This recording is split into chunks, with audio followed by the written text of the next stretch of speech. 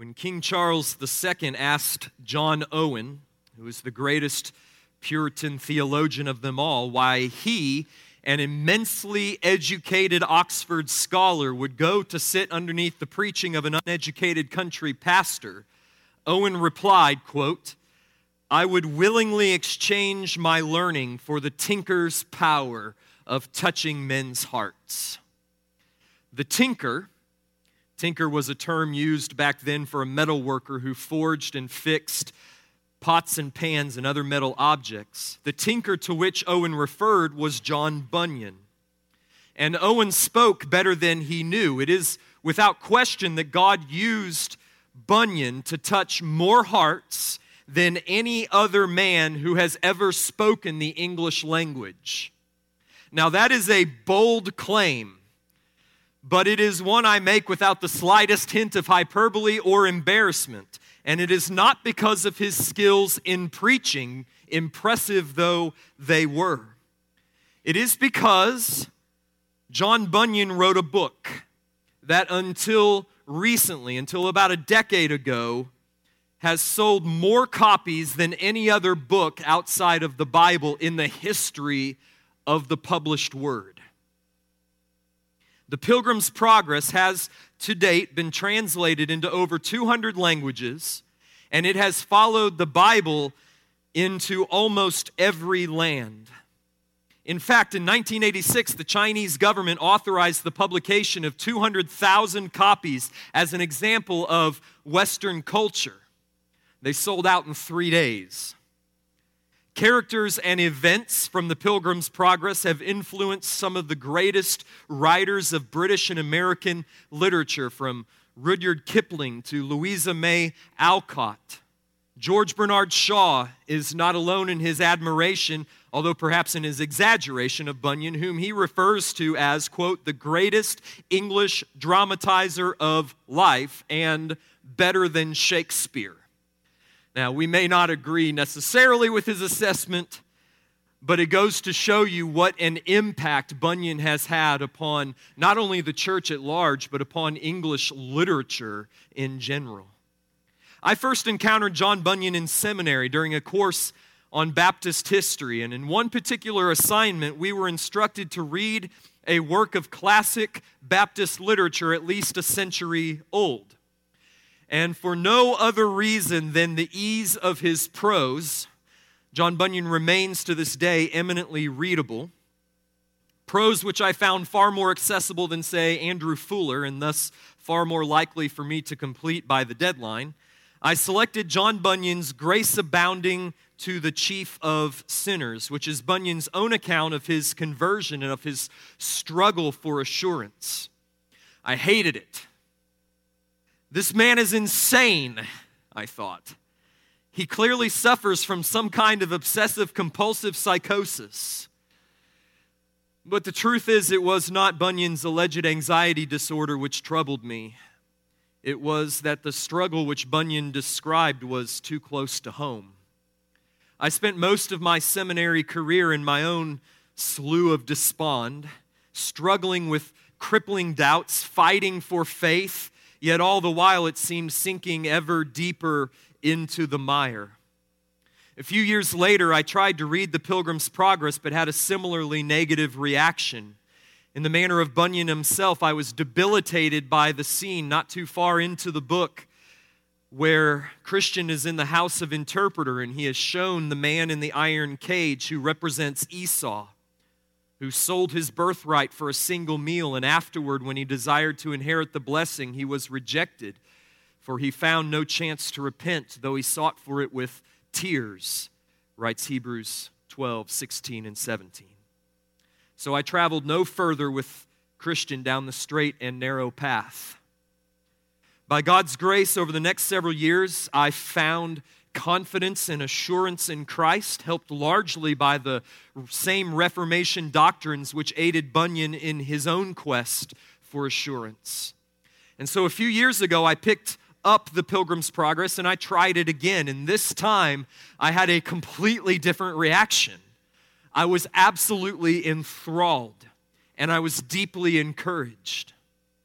It was a masterpiece of pastoral theology.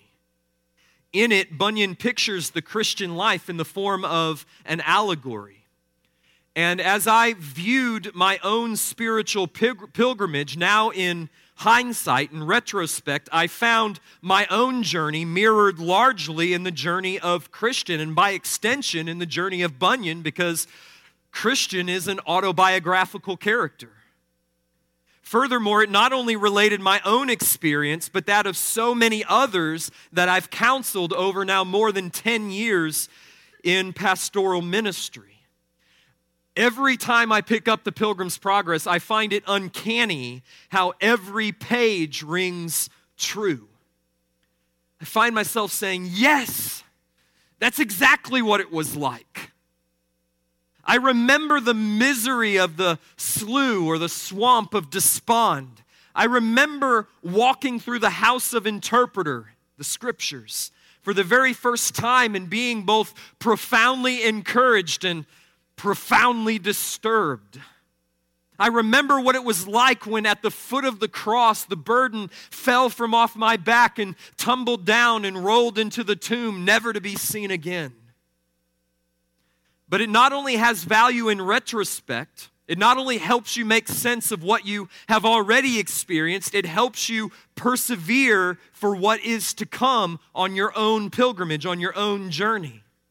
As you proceed through life, having read the book, you will find yourself saying, this is exactly what Christian went through in the valley of the shadow of death.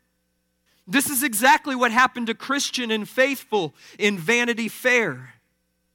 This is just like when Christian and Hopeful were chained in Doubting Castle in the dungeon down there, prisoners of the giant despair. So if this morning accomplishes nothing more than to provoke your interest and to incite you to read the Pilgrim's Progress, then I will count our time together this morning as having been well spent. Take up and read the Pilgrim's Progress.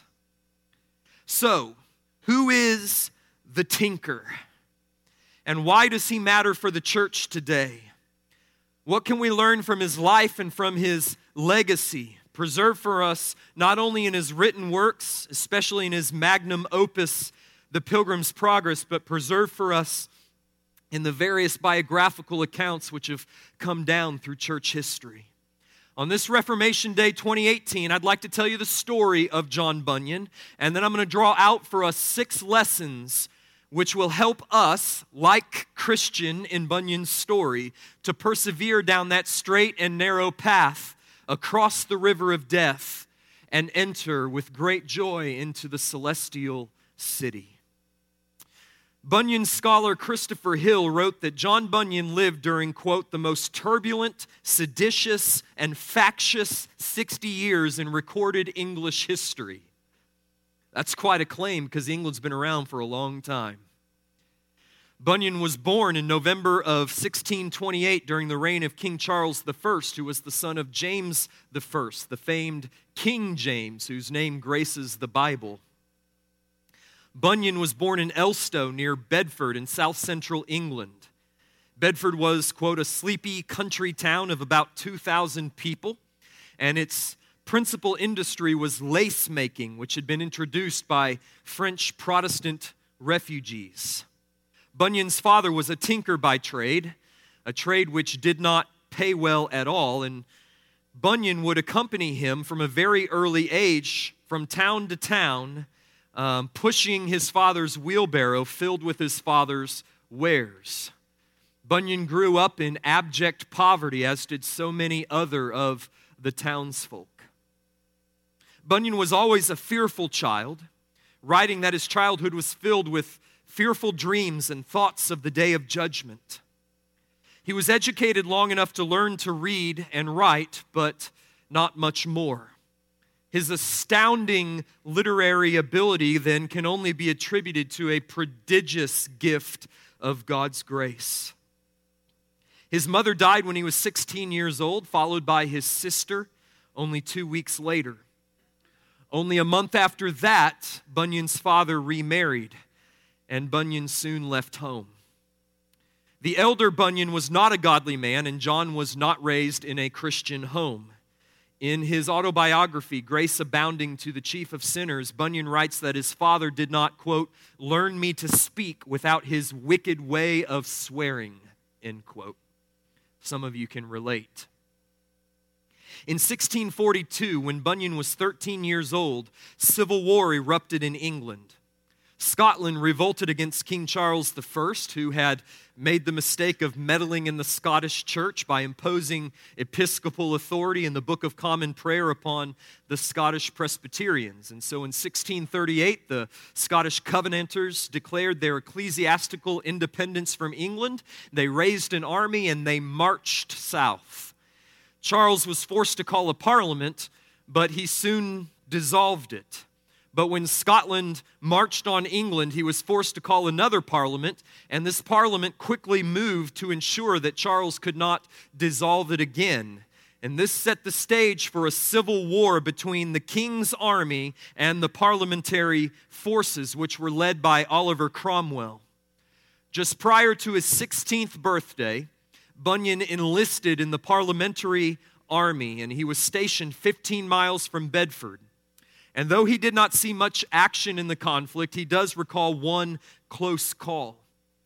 He says, when I was a soldier, I, with others, was drawn out to go to such a place and besiege it. But when I was just ready to go, one of the company desired to go in my place, to which, when I had consented, he took my place. And coming to the siege, as he stood sentinel, he was shot in the head with a musket bullet and died. This, along with the short lifespan of all English countrymen in Bunyan's age, caused him to reflect upon his own mortality and of what stood on the other side of death. The parliamentary army won victory in June of 1645, and the Civil War was effectively ended. In 1649, the House of Commons tried and executed King Charles I. They abolished the House of Lords, and they proclaimed Oliver Cromwell Lord Protector of the Commonwealth of England. In 1649, at the age of 20, John Bunyan married. The name of his first wife is unknown to us, but her effect upon Bunyan was immense. Her father was a Puritan, as was she. Why she married the unconverted and admittedly profane John Bunyan is a mystery, but she did. And a year later, she gave birth to their first child, whose name was Mary, and she was born blind. And John and Mary had a very, very special relationship. She became the apple of his eye. Though the Bunyans were so poor that, according to Bunyan, they had neither a dish nor a spoon betwixt us, they did possess two books which his wife had brought into the marriage as a dowry from her father. One was Arthur Dent's The Plain Man's Pathway to Heaven, and the other was Lewis Bailey's The Practice of Piety. Both were Puritan works, both were thoroughly evangelical, they were filled with the gospel, and both had a tremendous effect upon the young Bunyan. He and his wife would read them together at night, and Bunyan remarks that though they did not reach my heart so as to awaken it, they did yet begin within me some desires to religion. What these books did for Bunyan was to convince him of his sin and of his need of righteousness. And so Bunyan set out to turn over a new leaf. He set out to reform his life.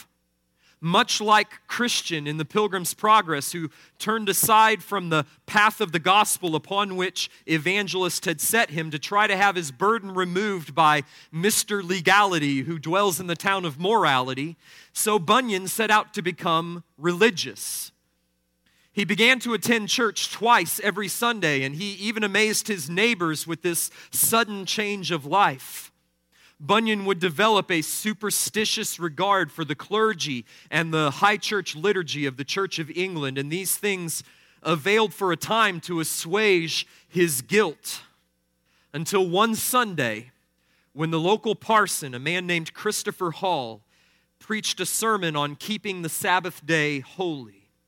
And Bunyan was struck with conviction over the way he regularly profaned the Lord's Day, which was a huge no-no in Puritan England.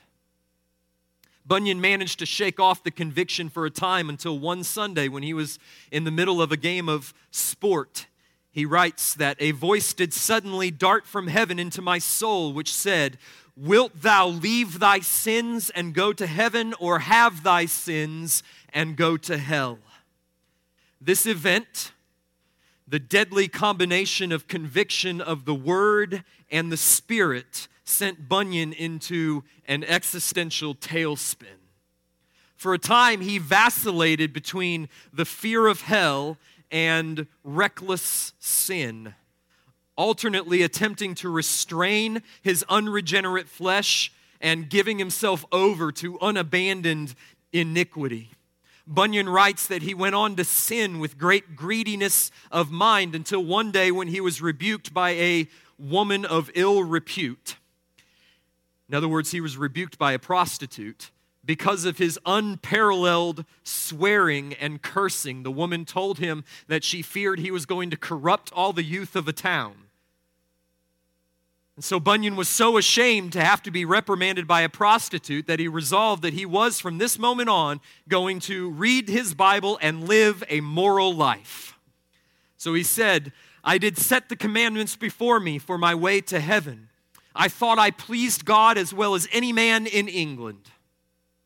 For a year this continued, yet Bunyan knew deep within that he was but a poor, painted hypocrite who loved to be talked of as one who was truly godly. One day as John was working in Bedford, he happened upon 3 or 4 women sitting in the sunshine at a cottage door. They were making lace and they were talking with one another about the things of God. Bunyan's ears perked up. He was intrigued and he drew closer because he fancied himself a brisk talker in matters of religion. Yet as he listened in, Bunyan realized that they spoke of a reality that he knew nothing of. For their talk was about a new birth, the work of God upon their hearts. And listen, they spoke as if joy did make them speak. Bunyan knew deep within that he did not possess what these women possessed. And this conversation changed the course of Bunyan's life. From that moment, he writes, his thoughts became fixed upon eternity, and he began to read the Bible with new eyes. In fact, Bunyan writes, "I was never out of the Bible either by reading or by meditation, still crying out to God that I might know the truth and the way to heaven and glory." The women were members of a separatist church in Bedford, which was led by a man named John Gifford. This Bedford church was a typical 17th century Puritan church. It was Calvinistic and Congregationalist. It emphasized evangelical grace and faith and holiness of life. The women invited Bunyan to their church and they introduced him to their pastor, to John Gifford, who is represented in Pilgrim's Progress in the character of the evangelist, who points Christian to the wicket gate. That's exactly what Gifford did for Bunyan. Bunyan was constantly under Gifford's preaching in church and under his teaching in his home. And it was Gifford that taught Bunyan the Word of God and showed him the way of salvation. It's impossible to discern the precise moment of Bunyan's conversion. Something dramatic happened that day in Bedford when Bunyan heard the women conversing about the new birth. Every Sunday, John Gifford would point Bunyan to Christ, and every Sunday, Bunyan would go where Gifford pointed. He would go to Jesus. He would go to the Word. He would go to the gospel. But then as he would leave the church, the doubts would assail his heart and his mind again, and Bunyan would endure long periods of intense spiritual anguish where he would be convinced that he was Esau. In Hebrews chapter 12, he was a reprobate. He was rejected by God. He had gone too far. He was beyond hope. For a couple of years, Bunyan endured what he called the battle of the texts, alternating between faith and fear, between confidence and despair, depending upon which biblical passage took hold upon his heart. One day he would hear a sermon on the love of God for sinners. And he would come away saying, "Now was my heart filled full of comfort and hope. And now I could believe that my sins should be forgiven me. Yea, I was now so taken with the love and mercy of God that I remember I could not tell how to contain till I got home. I thought I could have spoken of his love and of his mercy to me, even to the very crows that sat upon the plowed fields before me." Another day he would read Hebrews 12:17 about Esau selling his birthright and being rejected, and Bunyan would become convinced that he had committed the unpardonable sin. "These words," he wrote, were to my soul like fetters of brass to my legs." Bunyan's soul was filled with the tumult of battle between faith and doubt, between righteousness and temptation, such that Bunyan even wondered to himself whether he was possessed of the devil. Back and forth went Bunyan's soul, tossed to and fro like a ship in the storm. After a couple of years of this torment, God rescued Bunyan from his despair. 3 significant events are of particular importance. The first happened in a church service in the Bedford church. He says, "But one day as I was in a meeting of God's people, full of sadness and terror, these words did with great power suddenly break in upon me. My grace is sufficient for thee. My grace is sufficient for thee. My grace is sufficient for thee." 3 times together. "And oh, methought that every word was a mighty word unto me. It broke my heart and filled me with joy." From that moment on, writes Bunyan, the sufficiency of God's grace prevailed with peace and joy, and the word of the law and wrath began to give way to the word of life and grace. And though this breakthrough did not cure altogether Bunyan's struggles, from that point on, hope began to outweigh despair. On another occasion, Bunyan was walking through a field, once again struggling with doubts over the state of his soul, when these words came to him, "Thy righteousness is in heaven." Bunyan writes, "And I thought withal that I saw with the eyes of my soul Jesus Christ at God's right hand. There, I say, was my righteousness. So that wherever I was and whatever I was doing, God could not say of me, He wants, that is, He lacks my righteousness, for that was just before Him in heaven. I also saw, moreover, that it was not my good frame of heart that made my righteousness better, nor my bad frame that made my righteousness worse. For my righteousness was Jesus Christ Himself, the same yesterday, today, and forever. Now did my chains fall off my legs. Indeed, I was loosed from my afflictions and irons. My temptations also fled away. Now I also went home rejoicing for the grace and the love of God. I lived for some time very sweetly at peace with God through Christ. Oh, I thought, Christ. There was nothing but Christ that was before my eyes." In other words, Bunyan realized that his own righteousness was not what rendered him acceptable before God, but rather it was on account of the perfect righteousness of Christ in heaven that God justified him freely through faith. And it is not coincidental that around the same time that this event happened, his pastor had given to him a copy of Luther's commentary on the Galatians. John Bunyan was a child of the Reformation. Finally, one day, sitting by a fire, Bunyan felt an irresistible urge within his heart say, "I must arise and go to Jesus." At this, wrote Bunyan, "my former darkness fled away, and the blessed things of heaven were set within my view." Bunyan went straight home and told his wife with deep joy, "Oh, now I know, I know." Bunyan was baptized and joined the Bedford Church in 1655, which by now had come to Baptist convictions. And soon he began preaching. His mentor, John Gifford, died that same year and was replaced by a man named John Burton, who was frequently ill. The church at Bedford recognized a certain gift in Bunyan, and he was often asked to fill the Bedford pulpit, and soon Bunyan was preaching all over the countryside. Bunyan would preach as if his life and his faith and his very soul depended upon it. And in a sense, it did. For after I had been about 5 or 6 years awakened, Bunyan writes, God had counted me worthy to understand something of his will in his holy and blessed word. And he had given me utterance in some measure to express what I saw to others. I preached what I felt, what I smartingly did feel.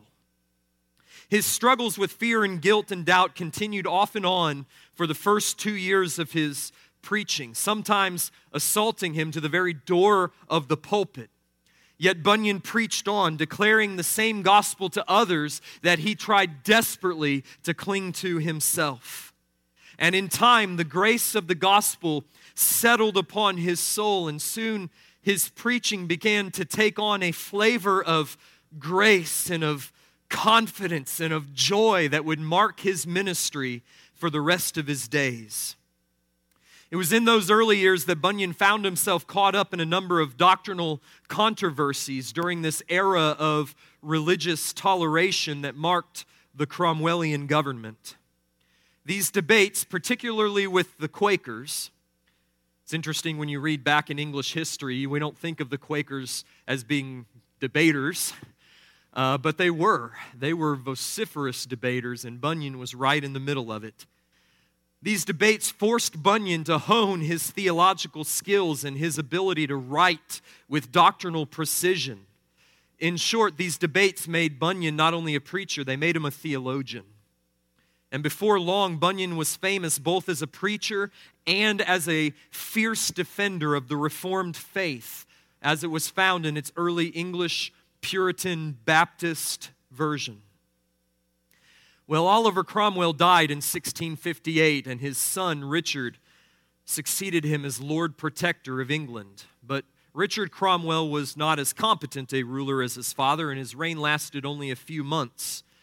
And on May 8th, 1660, Parliament proclaimed Charles II king, and England entered into the period known as the Restoration.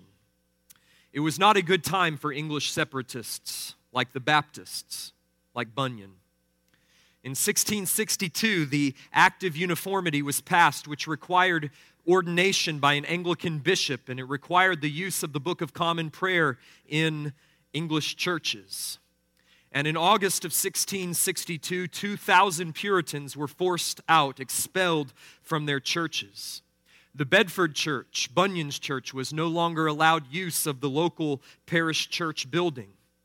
In 1660, their pastor, John Burton, died. Around this same time, in 1658, Bunyan's first wife died. Bunyan was left a widower with 4 children under the age of 10, one of whom, Mary, his eldest, was blind. So the following year, Bunyan remarried a woman named Elizabeth. He was 31, she was 18. She proved to be a godsend for Bunyan, as will become clear momentarily. On November the 12th, 1660, John Bunyan was scheduled to preach in Bedfordshire. A friend informed him that there was a warrant issued for his arrest, charging him with not attending the local Anglican church and for preaching without a license. His friend urged him not to preach that day, but Bunyan refused to remove or to reschedule the service. And so when the time of worship arrived, Bunyan did what he was called to do. He opened up in prayer and he began to preach. And the local constable soon arrived and arrested him. And when Bunyan stood before the local magistrate, he was offered a way out. He was told that if he would agree not to preach anymore, he could go home. He could go home to his wife. He could go home to his children. He could go home to Mary. In that moment, Bunyan felt that he was, quote, as a man who was pulling down his house upon the head of his wife and children. Yet he said, I must do it. I must do it. Bunyan knew that this was his Mark 8:36 moment. This was the moment when he was faced with the choice of gaining the world and forfeiting his soul, or remaining faithful to Christ and gaining life eternal. Let me pause here and ask you, what would you have done? Choices laid before you. Just stop preaching. And you can go home. You can go home to your wife. You can go home to your children. You can go home to your life. Or you can rot in this prison cell. What would you do? Our Baptist forefathers endured those kind of decisions. And it's of those kind of decisions that Jesus spoke when he said, whoever would save his life will lose it. And whoever loses his life for my sake and for the gospel's will save it. Bunyan knew this was his moment, and he took it. He chose faithfulness to Christ, and so he was locked up in the Bedford County Jail. He said, if nothing will do unless I make my conscience a continual butchery and slaughter shop, unless putting out my own eyes I commit me to the blind to lead me, as I doubt not is desired by some, I have determined, the Almighty God being my help and my shield, yet to suffer, if frail life might continue so long, even till the moss shall grow on mine eyebrows, rather than thus to violate my faith and my principles. Upon hearing the news of her husband's arrest, Elizabeth went into premature labor, and her child died at birth. Bunyan was sentenced in January of 1661 to 3 months in prison, after which he was once again brought before the magistrate, and he was charged to cease preaching and to attend Anglican services, or else be exiled from England. Bunyan responded by saying, if I was out of prison today, I would preach the gospel tomorrow with the help of God. And so the authorities refused to release him. They threw him back in jail, and Bunyan would spend most of the next 12 years in the Bedford County Jail, in terrible conditions, separated from his family, sleeping on straw, in continual risk of illness and plague. Of all these hardships, it was being separated from his family that hurt him the most. Bunyan wrote that it hath often been to me in this place as the pooling of the flesh from my bones. Elizabeth was left to care for his 4 children without any support except that of the Bedford church. Bunyan did what he could to provide by making shoelaces in his prison cell.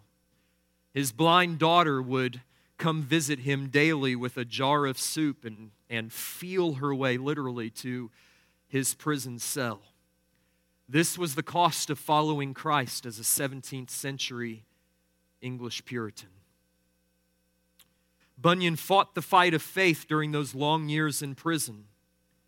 He feared, as all of us would, that he wouldn't be able to persevere. He feared that he wouldn't remain faithful, that he would fail in the face of trial. But he prayed and he prayed and he prayed, and he found answers in 2 texts of Scripture. In 2 Corinthians 1:9, he learned not to trust in himself, but to trust rather in God who raises the dead. And in 2 Corinthians 4:18, he learned to live upon God who is invisible. Therefore, Bunyan determined to make the most of his time in prison. He read, he pored over the Scriptures. Of the Bible, Bunyan testified that never in all of his life had he, quote, so great an inlet into the Word of God as he did while in prison. Those Scriptures that I saw nothing in before are made to me in this place and state to shine upon me. Jesus Christ was also never more real and apparent than now. Here I have seen him and felt him indeed. He preached to his fellow inmates, and he wrote, and he wrote, and he wrote. His literary output while in jail was prolific. His mind just ablaze with creative energy. After about 1668, Bunyan's imprisonments became less and less frequent.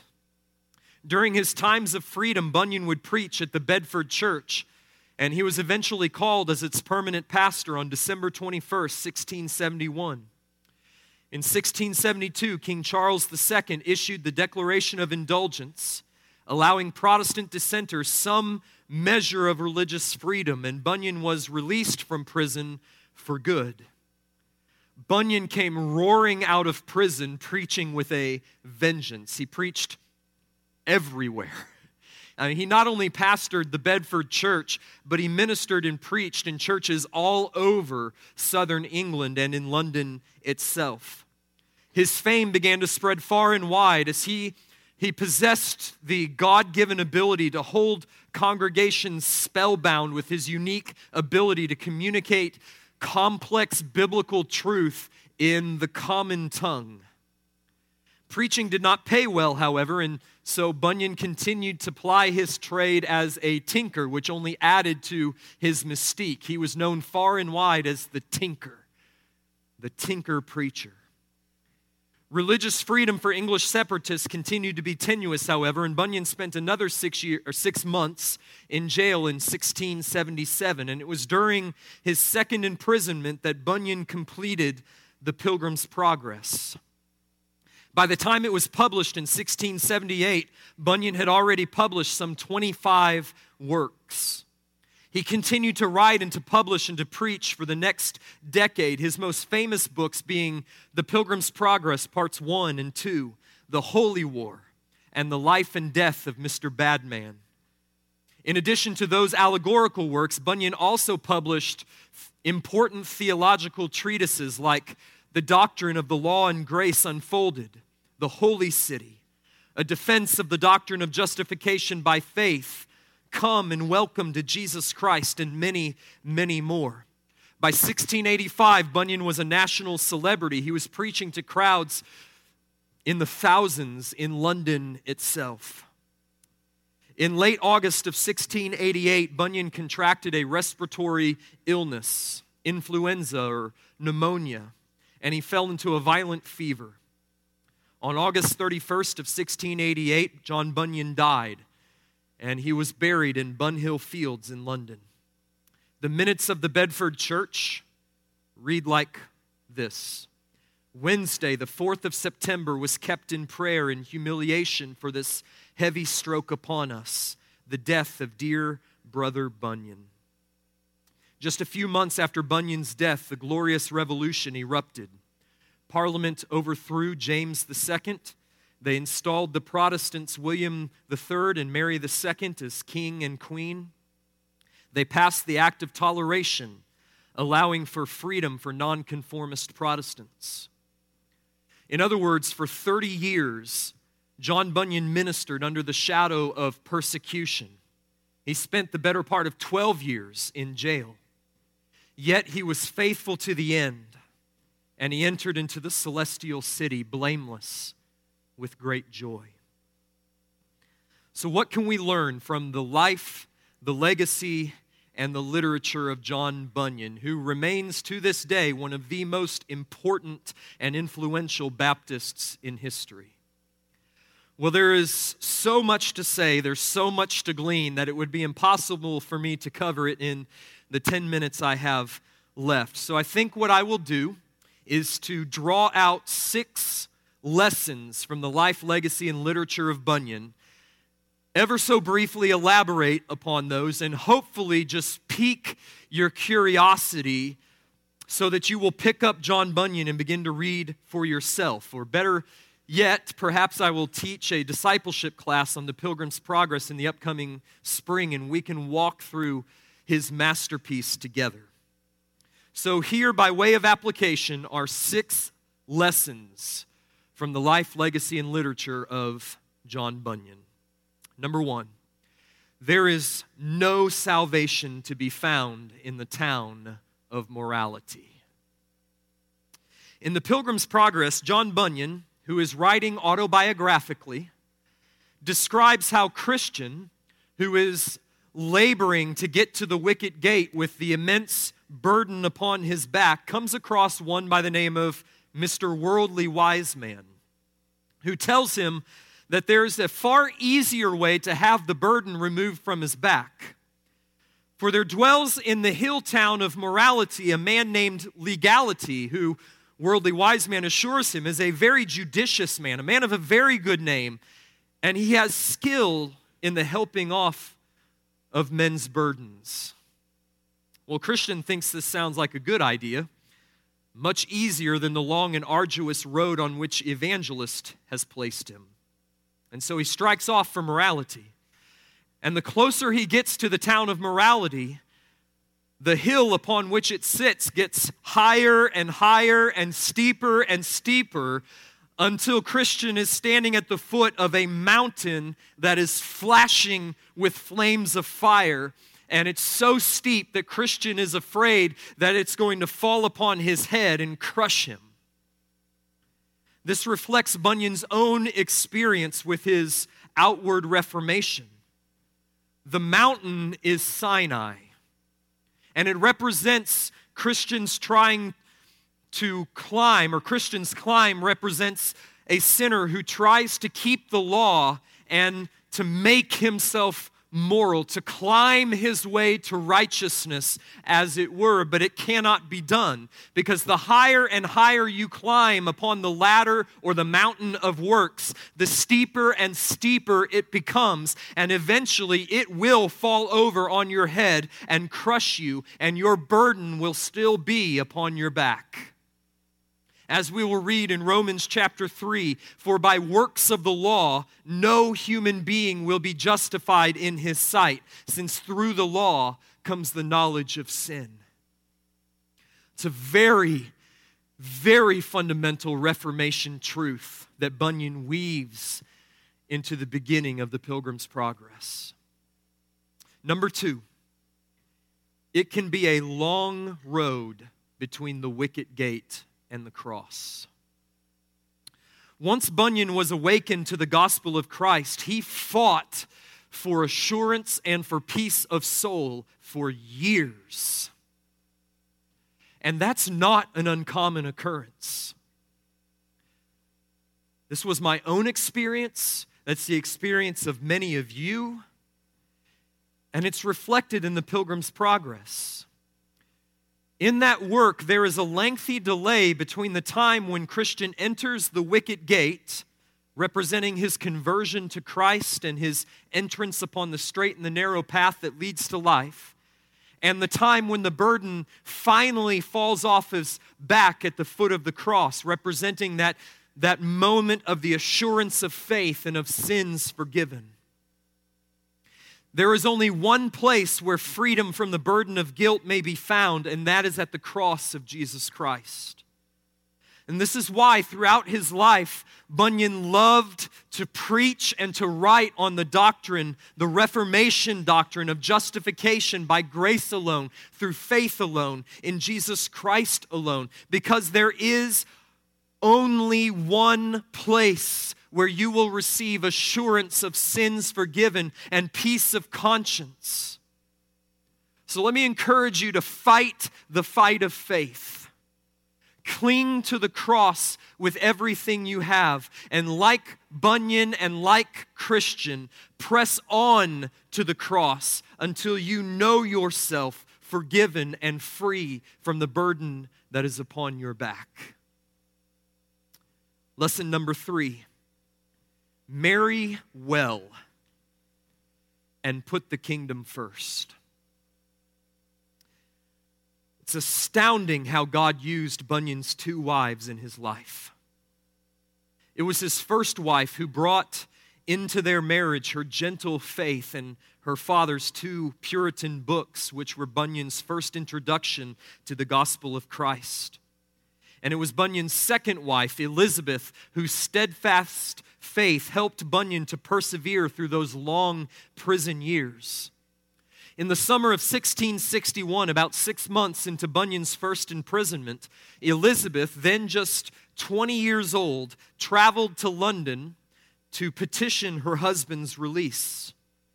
She appealed to the member of the House of Lords who advised her to petition the Superior Court of Bedfordshire. And when she did, according to David Calhoun, she was articulate, resourceful, and courageous, and possessed a working knowledge of the law which she had learned from her husband.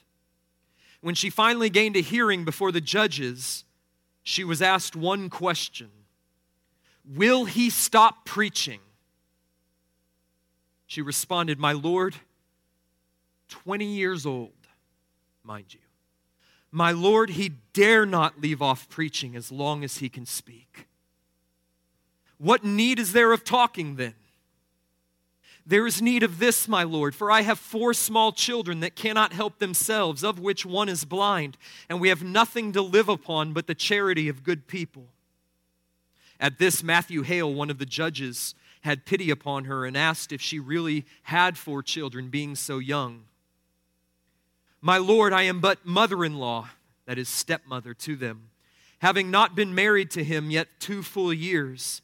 Indeed, I was with child when my husband was first apprehended, but being young and unaccustomed to such things, I, being swayed at the news, fell into labor and so continued 8 days, and then was delivered, but my child died." Hale was moved to compassion, but the other judges were hardened, and they spoke against Bunyan. "He's but a mere tinker." "Yes, and because he is a tinker and a poor man, therefore he is despised and he cannot have justice."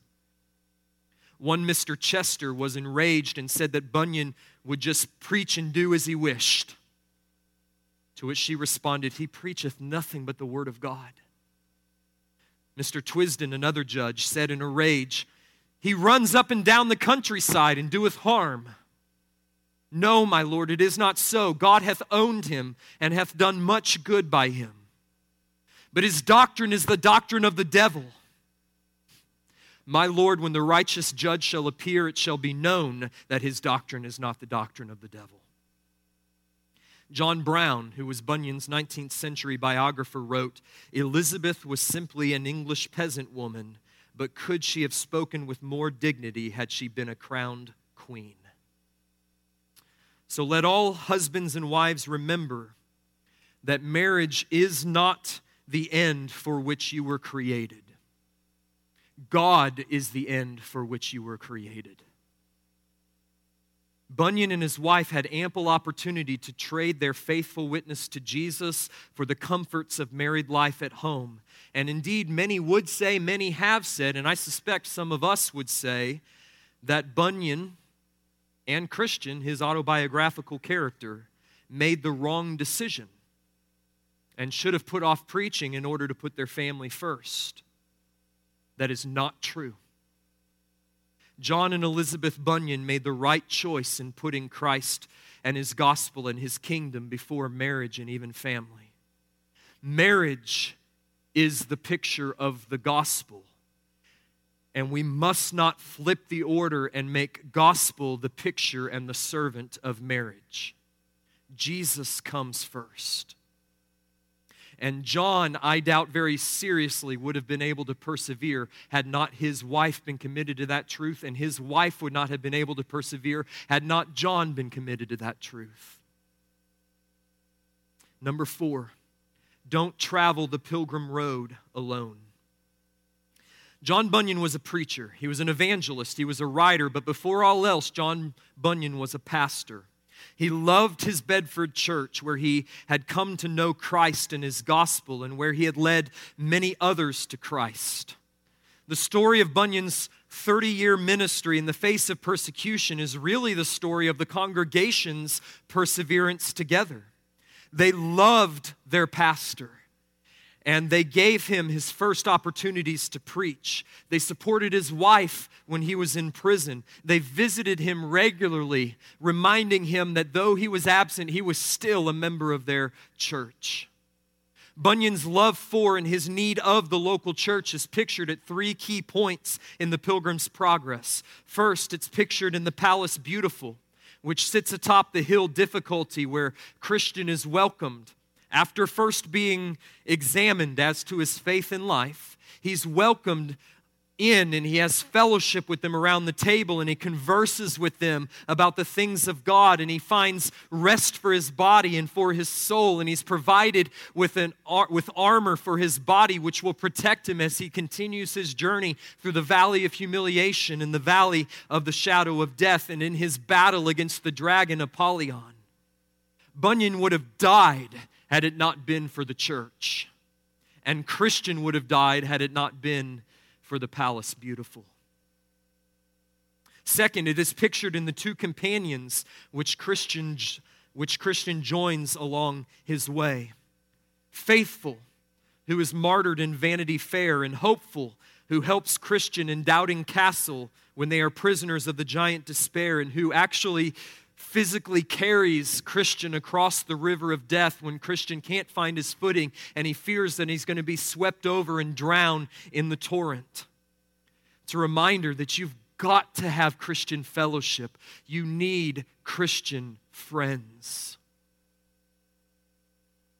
The role of the church is even more evident in part 2 of the Pilgrim's Progress, where Christian's wife, Christiana, makes her pilgrimage along with a congregation that journey together towards the celestial city. Finally, there are the shepherds on the Delectable Mountains who exhort and who warn Christian and Hopeful about the dangers that attend to the road. And there's Evangelist who, at 3 points along Christian's journey, points him to the right way. Those are pictures of pastoral leadership. See, you not only need the fellowship of your fellow Christians, you need faithful shepherds who will guard you and guide you and feed you and lead you. You need the church if you're going to finish the pilgrimage. Number 5, don't waste your sufferings. Bunyan suffered greatly during his long imprisonments, and there were times when he was certainly tempted to despair, like Christian in Doubting Castle.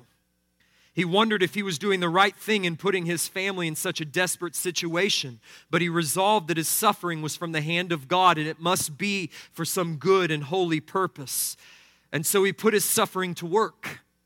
George Whitefield said of the Pilgrim's Progress that it smells of the prison.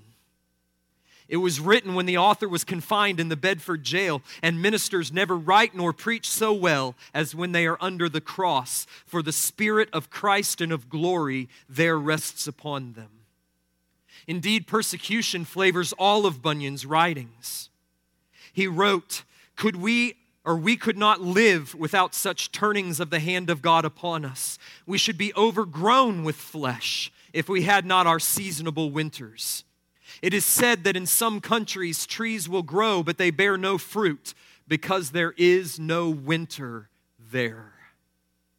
Your sufferings, whether they are spiritual, like Bunyan's fight for assurance, or physical, like Bunyan's imprisonment, or emotional, like the pain Bunyan suffered when his daughter Mary died, they are designed by God for your good to produce fruit in you. So don't waste them.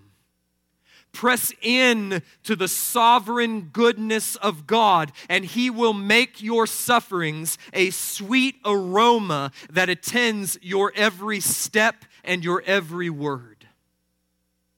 Finally, love and live on your Bible. From the moment of his awakening, when he overheard the Bedford women talking in the sunshine, John Bunyan was irresistibly drawn to the Bible, and he just wrung it for every drop of truth he could get out of it.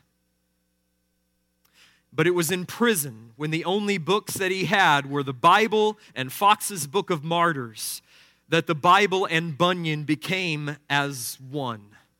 Scripture drips from every line of his writings.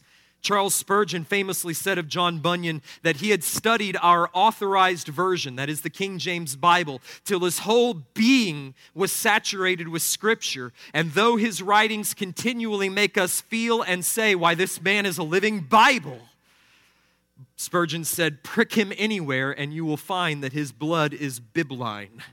The very essence of the Bible flows out from him. He cannot speak without quoting a text, for his soul is full of the Word of God. And this, perhaps, is the greatest treasure of the Reformation. If the Reformation had not happened, Bunyan would not have had his Bible. And if Bunyan had not had his Bible, he would not have been Bunyan.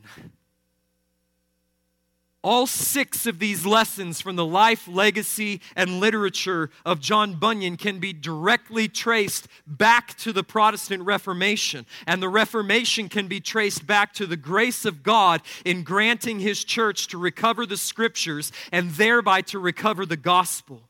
John Bunyan was a child of the Reformation, and so are we. So let's revel in this truth. Let's pick up our Bibles. And like Christian, who started his pilgrimage with nothing but the book in his hand and the burden on his back, he set off for the celestial city. And let us go straight to the cross, where alone can our burden be removed. And let us then persevere to the celestial city, where Bunyan writes, "Now I saw in my dream that these 2 men, Christian and hopeful, went in at the gate, and lo, as they entered, they were transfigured, and they had raiment put on that shone like gold. There were also that met them with harps and crowns, and gave them to them, the harps to praise withal, and crowns in token of honor. Then I heard in my dream that all the bells in that city rang again for joy, and that it was said unto them, Enter ye into the joy of your Lord. I also heard the men themselves, and they sang with a loud voice, saying, Blessing and honor and glory and power be unto Him that sitteth upon the throne, and unto the Lamb forever and ever. And after that they shut up the gates, which, when I had seen, I wished myself among them." And when you read Pilgrim's Progress, you will wish yourself among them too.